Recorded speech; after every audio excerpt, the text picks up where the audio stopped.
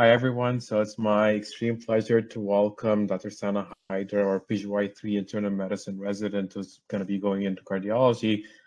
She's going to talk to us today about NSTEMI and unstable angina. Sana, take it away. Hi, everyone. Thank you, Khalid, for that introduction. And welcome to all the interns. I hope you all are doing well. It's week 2 of intern year. Exciting times. So we have this amazing summer survival schedule over here with the bread and butter cases of internal medicine. And today we're going to be talking about NSTEMI. I'm sure you guys in your 1 week have definitely come across some NSTEMI case. So can anyone tell me what NSTEMI is and just whatever you know about NSTEMI before we start talking?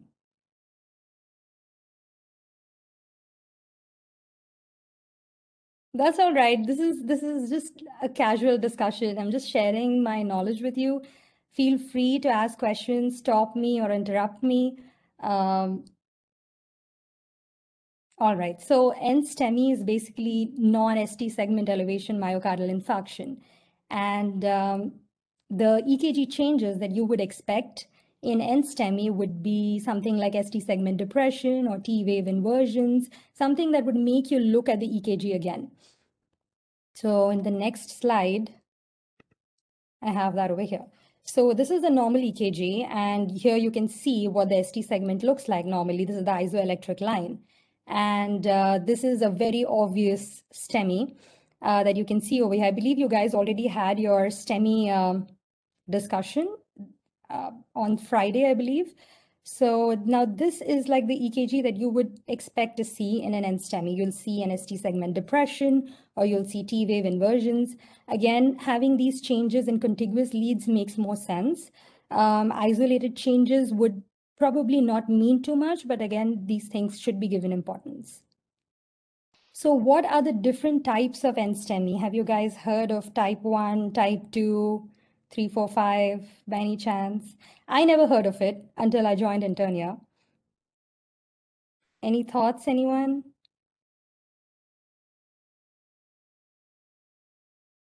All right, so type 1 NSTEMI is what we're going to be talking about extensively today, which is basically related to ACS. In this kind of NSTEMI, you're going to have like a spontaneous plaque rupture, plaque ulceration, thrombosis, which causes the occlusion of the coronary artery, which supplies the heart. And there's an imbalance between the demand and the supply. Type 2 NSTEMI is again something that you're going to see in the hospitals. It's not related to the coronary artery disease, but it can be something where there's an imbalance between the demand and the supply. That can be like tachyarrhythmias, bradyarrhythmias, coronary artery spasm, sometimes coronary embolism. So that's type 2 NSTEMI. Type 3 NSTEMI is related to sudden cardiac death. A lot of times, like the labs are either not drawn or the biomarkers are not elevated before the death of the individual. So sudden cardiac death, after the death, you happen to see that the biomarkers are elevated. That's type 3 NSTEMI. Type 4 would be related to coronary angiography, like percutaneous coronary intervention. You have different types in that. You've got type A and type B. Type A has got like a lot of like criteria in order to define it. Type B is related to stent thrombosis. And you've got type 5 NSTEMI, which is related to a CABG. Again, you have to be familiar with these two other terms called acute myocardial injury and chronic myocardial injury. So basically, if your biomarkers, that's the troponin, is elevated more than 99 percentile, in the absence of ischemia, it's called acute myocardial injury. And if it's chronically elevated in the absence of ischemia, it's called chronic myocardial injury. This is different from myocardial ischemia. Now, the three main things which acute coronary syndrome consists of would be STEMI, NSTEMI, and unstable angina. So STEMI, you already know what STEMI is. You're going to see an ST segment elevation on the EKG. There's going to be like necrosis of the myocardial muscle leading to enzyme leakage. In NSTEMI, you're not going to see an ST segment elevation. You're rather going to see a depression, or you're going to see T wave inversions. But you're also going to have infarction of the myocardium. So you're going to have enzyme leakage. Unstable angina, on the other hand, can often be confused with NSTEMI. So unstable angina may or may not have EKG changes. So it's basically characterized by persistent chest pain, which is happening at rest, may or may not have EKG changes. Those EKG changes, if they're present, might even be transient. And they don't have any troponin leakage, because if there is a troponin leakage, that signifies like myocardial ischemia, which would lead us to think of NSTEMI. But in unstable angina, there's no troponin leakage. Irrespective of what it is, any changes in the ST segment and T wave itself, tells us that the patient is at a higher risk for developing coronary syndrome. So now we're going to briefly discuss the pathophysiology. I'm sure all of you guys remember this from your step 1. It's like hidden somewhere in your memory. We'll just revise this. So stable angina. So stable angina, there's a person who's got the risk factors for coronary artery disease. He seems to be fine at rest, and then he just decides to go on a treadmill and starts running on the treadmill. And then his oxygen demand increases, but his supply is low. That's because he's got a lipid-rich plaque over here, which is causing, it's kind of obstructing the coronary flow over here, and it's inhibiting the ability of the blood vessel to dilate when the demand is high. So that's when they start experiencing the chest pain. And then they rest and the chest pain disappears. The EKG looks fine. It looks like a normal EKG. And the second thing that we're going to talk about is the unstable angina. In unstable angina, you have this lipid-rich plaque, and which becomes unstable. It ruptures. There is a clot which is formed around the plaque, and now that's partially obstructing. You still see that there is some blood which is flowing through the blood vessel, so it's a partial obstruction. But in this, there's pain even at rest, and it may or may not have EKG changes. There's no ischemia, so the blood is able to flow, and the heart muscle hasn't necrosed. In NSTEMI, this partial obstruction increases further, and it doesn't allow enough blood to pass through the vessel, leading to an infarction. And this infarction will lead to certain EKG changes that you can see here. You can see a T wave inversion over here. You can see an ST segment depression over here. And this causes the infarction of the subendocardial muscle over here. And then you have the STEMI, which is a complete occlusion, and which has very obvious and prominent ST segment elevations over here. And it also causes the infarction. Any questions about this, guys? All right. So let's now talk about the diagnosis. So now you have a patient who's coming in with the typical anginal symptoms, substernal chest pain going on for more than 20 minutes. And you now know that this seems like this chest pain is cardiac in origin. So you're going to think about the acute coronary syndrome. You're going to get an EKG for him. If the EKG shows an ST segment elevation, you know that this is a STEMI. You're going to call up the cath lab. The cath lab is going to take the patient immediately and do a PCI for him. If there's no ST segment elevation, that's when you're going to wait and see what happens to your troponin. And you see that your troponin is not elevated. So that makes you think this is unstable angina. If your troponin is elevated, you're going to think along the lines of NSTEMI. And then you're going to look at the Q waves. That is, if you have a Q wave, which is basically a prominent Q wave, 1 box deep, 1 box wide, and that's going to make you think of Q wave MI or non-Q wave MI. Now we're going to talk about the risk stratification. Have you guys heard of the TIMI score or the GRACE score? I had heard of the TIMI score, but I had never heard of the GRACE score before I joined Internia.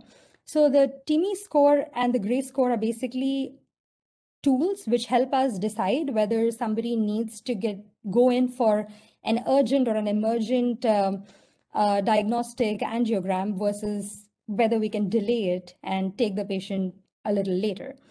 So the TIMI score has 7 variables, and there's 1 point assigned for every variable.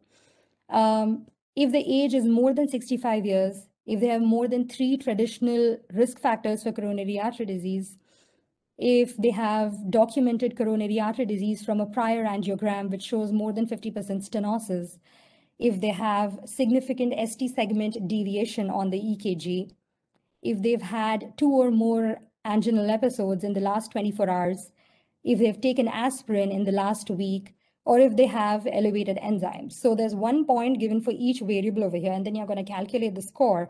And based on the score, you're going to classify them as being low risk, intermediate risk, or high risk. The reason I'm stressing on this is because the TIMI score actually helps you decide. A lot of times it helps you decide whether you should call the cardiology fellow immediately and let him know about what's going on. The other score that I mentioned was the GRACE score. The GRACE score, again, is a little complex. It takes many different characteristics into consideration. You have the physical examination, you have the vitals, like you have the heart rate, you've got the blood pressure, you've got EKG changes, and you also have the biomarkers. All these things are taken into consideration. The GRACE score is calculated, and then it's plotted on a normogram, and the mortality of the patient is decided based on that. So that was about the diagnosis and the risk stratification. Now we're going to talk about the medications. Before we start talking about this, do you guys have any questions from what we just discussed?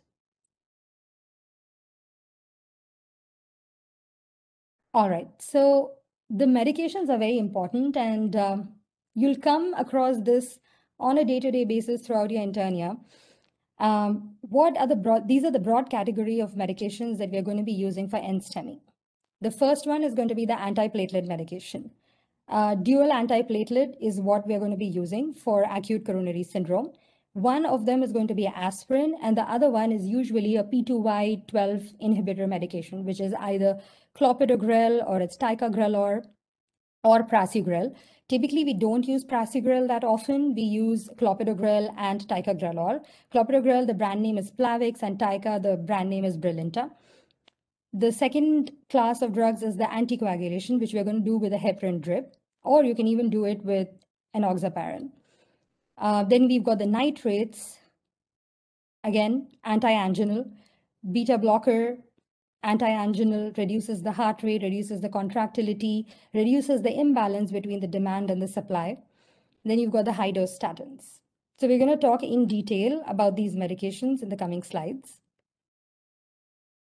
So now this is an algorithm. This is very useful. It gives you an idea about how NSTEMI should be managed. So the medications that we spoke about essentially are going to be given to all the patients who have NSTEMI, whether they are low risk or whether they are high risk. Aspirin is going to be given, beta blocker is going to be given, nitrates are going to be given, statin is also going to be given. Now, the TIMI score and the GRACE score play a role over here in the risk stratification. So the patients are going to be broadly divided into 3 categories: high risk, intermediate risk, and low risk, essentially based on their scores. So with a high TIMI score and high GRACE score, they're going to be high risk. And high risk tells us that early invasive therapy for them in the first 24 hours has got beneficial effects. It improves the endpoint in terms of the mortality, in terms of recurrent MIs, as well as complications that they can have because of the MI. The intermediate risk is for delayed invasive strategy. That is, you can think about doing the diagnostic coronary angiogram from 25 to 72 hours, depending upon how they look. The low risk group is going to be managed by the ischemia guided strategy. So the ischemia guided strategy is basically very different from the invasive strategy. In the ischemia strategy, you're going to look at how they appear in terms of their symptoms, and you're going to be doing a stress test for them before they get discharged from the hospital. So for the low risk groups, they undergo stress testing. And based on the results of the stress test, it's decided whether the angiogram is going to be done in-house versus outpatient. So if the stress test results are abnormal, or if they develop recurrent chest pain, that tells you that these individuals, although they fall in the low risk category, are still at a higher risk of getting a recurrent MI. So it would be beneficial for us to go ahead with a coronary angiogram while they are in the hospital. If the stress test is normal, or if it's a low risk stress test and there's no recurrent chest pain at all, then the patient can be discharged and they can follow up outpatient with the cardiologist, and then they can do like an elective angiogram for them. Now we're going to be talking about the medications. The antiplatelet. I'm just going to pause you for a second here. There's a question in the chat box about when will you use TIMI versus heart score I don't know if you wanted to discuss it a little bit, and I can chime in as well. So the heart score is mostly used in the ED. So when a patient is coming in with chest pain and you're not sure whether this chest pain is cardiac in nature versus other causes of chest pain, that's when you're going to use the heart score and you're going to decide about whether this is cardiac and whether you need to get cardiology people on board and start the cardiac workup. The TIMI score, on the other hand, is to decide about the management. You already know that the chest pain is cardiac in nature, it's NSTEMI, and it's basically ACS. The TIMI score tells you whether you need to act upon this right away and take the patient to the cath lab, or whether you can wait and watch and decide whether you want to take them a little later during the hospitalization, or maybe just do it after they get discharged from the hospital. Yes, so right, like I think, like you said, sounded beautiful. Like it's the heart score was typically originated from studies in the ED, where they had patients coming in with chest pain, and the outcomes were looking at major adverse cardiac events and or MACE, MACE. You'll see that acronym a lot over the period of 6 weeks. And based on that, they put in all of these variables, and you might find it on MD Calc as well and use it when you're admitting those patients. And TIMI score, on the other hand, was calculated to do mortality. And again, be very careful. There are two TIMI scores. There's one for STEMI, there's one for NSTEMI, and you use the one for NSTEMI when you're doing that. And it helps you a little bit with the decision-making capacity, as we're talking about, as Sana has very beautifully outlined. Heart score, I believe, outperformed the TIMI score when it comes to low risk. Basically, if you don't want to miss anything at all, if you don't want to miss a cardiac event, then heart score is very useful in these situations as well. But both are valid to calculate and to evaluate in patients coming in with chest pain and you're concerned about NSTEMI. Thanks, Khalid. Any other questions, or should we go ahead? I don't see any in the chat. Go ahead. All right. So now we're going to be talking about the antiplatelet medications. The first one being the aspirin. So once the patient comes into the ED, once the ED physician recognizes that this chest pain could be cardiac in nature, they immediately load the patient. You'll see that you won't have to give the loading dose of aspirin. They would have already received it in the ED by the time they come to you. So the loading dose of aspirin is 325 milligrams. And following that, you're going to use the maintenance dose of aspirin, which is going to be 81 milligrams every day. Once we think that this is ACS and we're medically managing this ACS or even managing it with invasive therapies, ACS would need dual antiplatelet therapy. Now, the second agent is usually a P2Y12 inhibitor. The mechanism of P2Y inhibitors is going back to step one, related to your platelets. It inhibits like the aggregation of the platelets. The most commonly used medication is clopidogrel. Brand name is Plavix. Loading dose of that would be 300 milligrams, and the maintenance dose of that would be 75 milligrams daily. The newer medication is Brilinta, which is ticagrelor, and it's gaining a lot of popularity now. Brilinta, a lot of cardiologists in Hartford Hospital, even in UConn, would prefer to use Brilinta instead of Plavix because of its faster onset of action, the fact that it does not require the first pass hepatic metabolism, and it's way better when compared to Plavix, but it's a little more expensive. So the loading dose of that would be 180 milligrams, and the maintenance dose of that would be 90 milligrams twice every day. Prasugrel is the other medication. Prasugrel is used when, as the second antiplatelet agent, if the patient undergoes PCI. It is not used when the patient is being medically managed. Reasons being that it doesn't have any superiority when compared to Plavix or Brilinta and has got a higher risk of bleeding. There are certain IV medications as well, the glycoprotein 2B3A inhibitors, that is eptifibatide and tirofiban. I've seen them being used, but very, very rarely. They're usually used if the patient is at very, very high risk for clot propagation, or there was like some distal embolization of the clot that they saw during the PCI. There's a higher risk of bleeding with these medications, and they're not that popular anymore. So dual antiplatelet therapy is going to be used for a period of 1 year.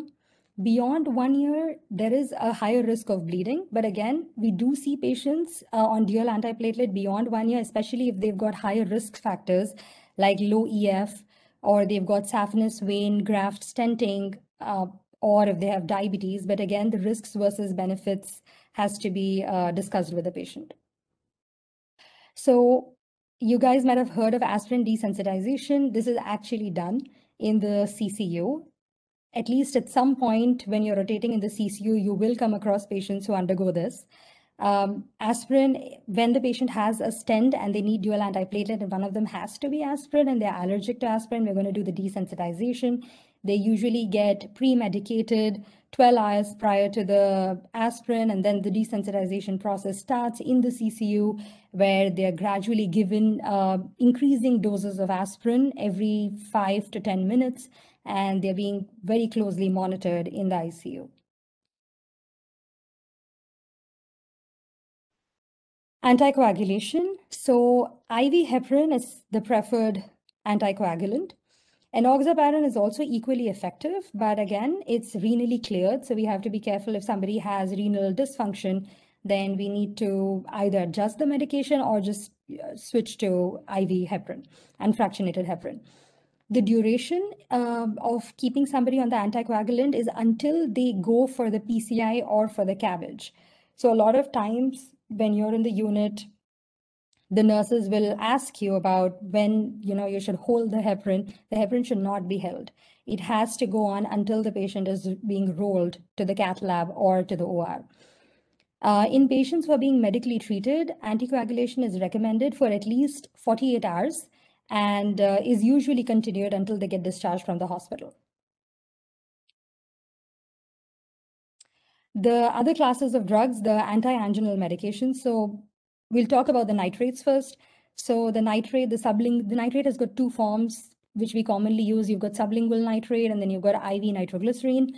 So the sublingual nitrate is a 0.4 milligram tablet, which we give for chest pain. It can be given every 5 minutes to a maximum of 3 doses. Again, we have to remember that it can lower your blood pressure. And in certain situations, especially if somebody has an inferior wall MI, then we have to be careful with the use of nitrates. IV nitroglycerin is useful if somebody is hypertensive when they present to us. If someone has been taking nitrate over a longer period of time, they would require higher doses of nitrate, because typically this drug, the body develops tolerance to the nitrates. And if somebody has been taking sildenafil, Viagra, in the last 24 to 48 hours, then nitrates are contraindicated because of hypotension. Beta blockers is the other class of drugs. So the whole idea behind using the beta blocker is that it's going to reduce your sympathetic drive. It's going to reduce your heart rate. It's going to reduce the force of contraction. In turn, it's going to basically reduce the demand that the heart has for oxygen. So the imbalance between the demand and the supply also comes down. It's good to use the beta blocker within 24 hours of presentation, because it can prevent the ventricular arrhythmias and also decreases the long-term mortality. Again, if somebody is coming in with florid heart failure or is in shock, then beta blocker is contraindicated. If they are bradycardic, then obviously beta blocker is going to be contraindicated. If they've got heart blocks, or if the PR interval is more than 240 milliseconds. So all of these medications are like given to all the patients. We still have to keep in mind that there are certain contraindications, and we have to be cognizant of those.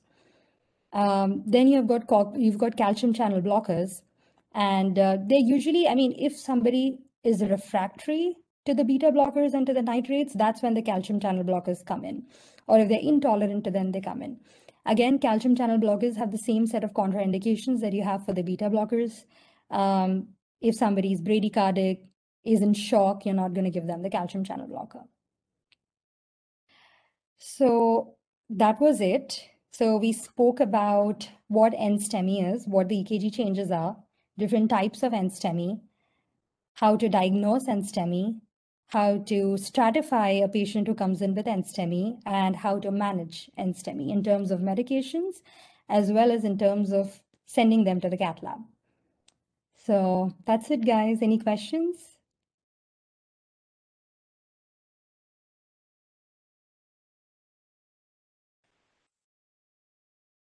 Feel free to unmute yourself and ask any questions, you guys.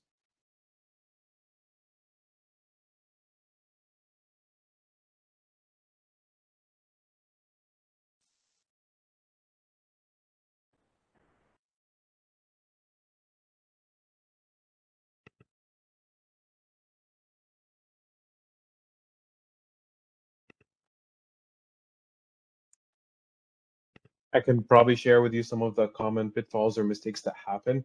And Sana can also chime in and tell us as well. So some of the main mistakes is that people are not placed on dual antiplatelets, especially when they come in with chest pain and the EKGs confirms like a ST segment depression in a territorial fashion, and is showing you have positive troponins, you've diagnosed an NSTEMI. You usually start the aspirin. We're pretty good about that. Again, the full dose. We're pretty good about remembering anticoagulation either with heparin or subcutaneous low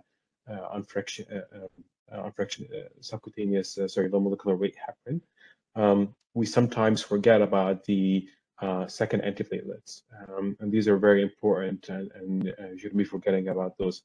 Cardiology should be involved in those patients early on as well to help you with the decision-making capacity, because some patients, there are some nuances into whether this patient would be a good candidate for early revascularization or after 24 hours or after that or before the patient gets discharged outside the hospital. So don't forget that, obviously. The two main things that are going to save the patient's life, the aspirin, the early interventions, and beta blockers. Remember those as well. It's also, sometimes we do forget. If the patient's usually like beta blockers, if you're around with the cardiologist, they'll tell you like if you have a patient that's beating at a heart rate of 110 and you bring them down to 60 gradually, you basically have almost half their workload, right? Remember the cardiac cycle, where most of the perfusion of the muscles of the heart of the myocardium itself happens within the diastole, of the systole. And as the patient becomes more tachycardic, you're shortening mostly the diastole as well, right? So you have less time for filling, you have less time for the myocardium to gain all of that vascularization as well. So by slowing down the heart rate, you're decreasing the workload of the heart as it's got like the negative chronotropic effect, the ionotropic effect. So while it's contracting, it's not contracting as hard. It's not beating as fast. So the demand is less overall. These are just like the mainstays as well. Don't forget to obviously call your residents, your cardiologist, and do all of that in consultation with them. Those were great points, Khaled. Like, especially the dual antiplatelet, I believe the guidelines, they changed the guidelines because initially they would be okay with a single antiplatelet agent for NSTEMI, and then they updated the guidelines saying that all NSTEMI patients should also be on dual antiplatelet therapy. And they had done this QI project at Hartford Hospital to see if all the patients with NSTEMI were being started on dual antiplatelets. So that's a great point. And as interns, I think just going through the orders and seeing if your patients are on these medications and then reaching out to your resident to just let them know would be really useful. And yeah. So this is something that you'll come across like on every rotation, every floor rotation, even the ICU rotations, you're going to see a troponin leak. A lot of times, like the troponin leak will not be related to a cardiac cause. It might not be related to the coronary artery being occluded, like it's going to be a type 2 NSTEMI. Somebody is going to come in with respiratory failure, like COPD exacerbation, and they're still going to have a troponin leak. And that's when you're going to call it a type 2 NSTEMI. Or they're going to be anemic and they're going to have a troponin leak. Or they are going to have like atrial fibrillation and they're going to have a troponin leak. So all of this falls under the category of type 2 NSTEMI, which I'm sure you guys have come across in your 1 week on the floors.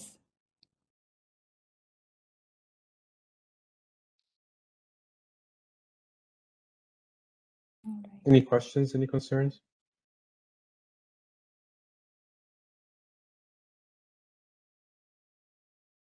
Also, just to be clear, when we're talking about the dual antiplatelets, the anticoagulation for most of these parts for patients with type 1 is what we're talking about. Not for some of the demand ischemia, you might see that or type 2 NSTEMI, you will find that sometimes it depends on the patient's risk factors. The treatment may vary a little bit, but for the most part, the treatment of that is the treatment of the underlying cause. Right, so if it's profound anemia or hypotension, you treat that.